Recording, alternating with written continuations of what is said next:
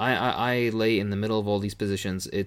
I think we shouldn't devote all our energy into de-radicalization of fascists, but we shouldn't completely ignore it either. I think there are certain people who are cut out for the job, and those certain people are the ones who can kind of carry the brunt of it. Those who have an inclination towards more cultural type content, who understand. Like, it's funny to say, but like, nowadays, if you really want to work towards de-radicalization in that sort of sphere, you'd have to be very into, if you want to call it internet culture or whatever. You need to know all the stupid memes that they have on their side. Mm-hmm. You need to know all the talking points. You need to, and after a while, like me personally, I wouldn't be able to drudge through fucking fascist, I don't know, like threads or fucking Reddit or subreddits or whatever, looking at what they have to say and whatnot, and then trying to, because at the end of the day, I just see it and I'm like, yeah, but the fuck, your answers are so simple that they're wrong, and by virtue of their simplicity, they're always wrong, right? You can't just point at you can't point at the complete economic decline of the United States, the single greatest empire to ever exist, and be like, oh, you know, Jews. Yeah, that's not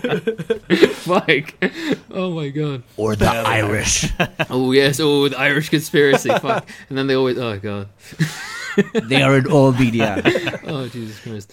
The people are, it's as you know the meme where it's like a politician and there's like a puppet hand above him, and those are the Jews, and then the puppet hand above that is Albanians. That's the one we're all thinking of.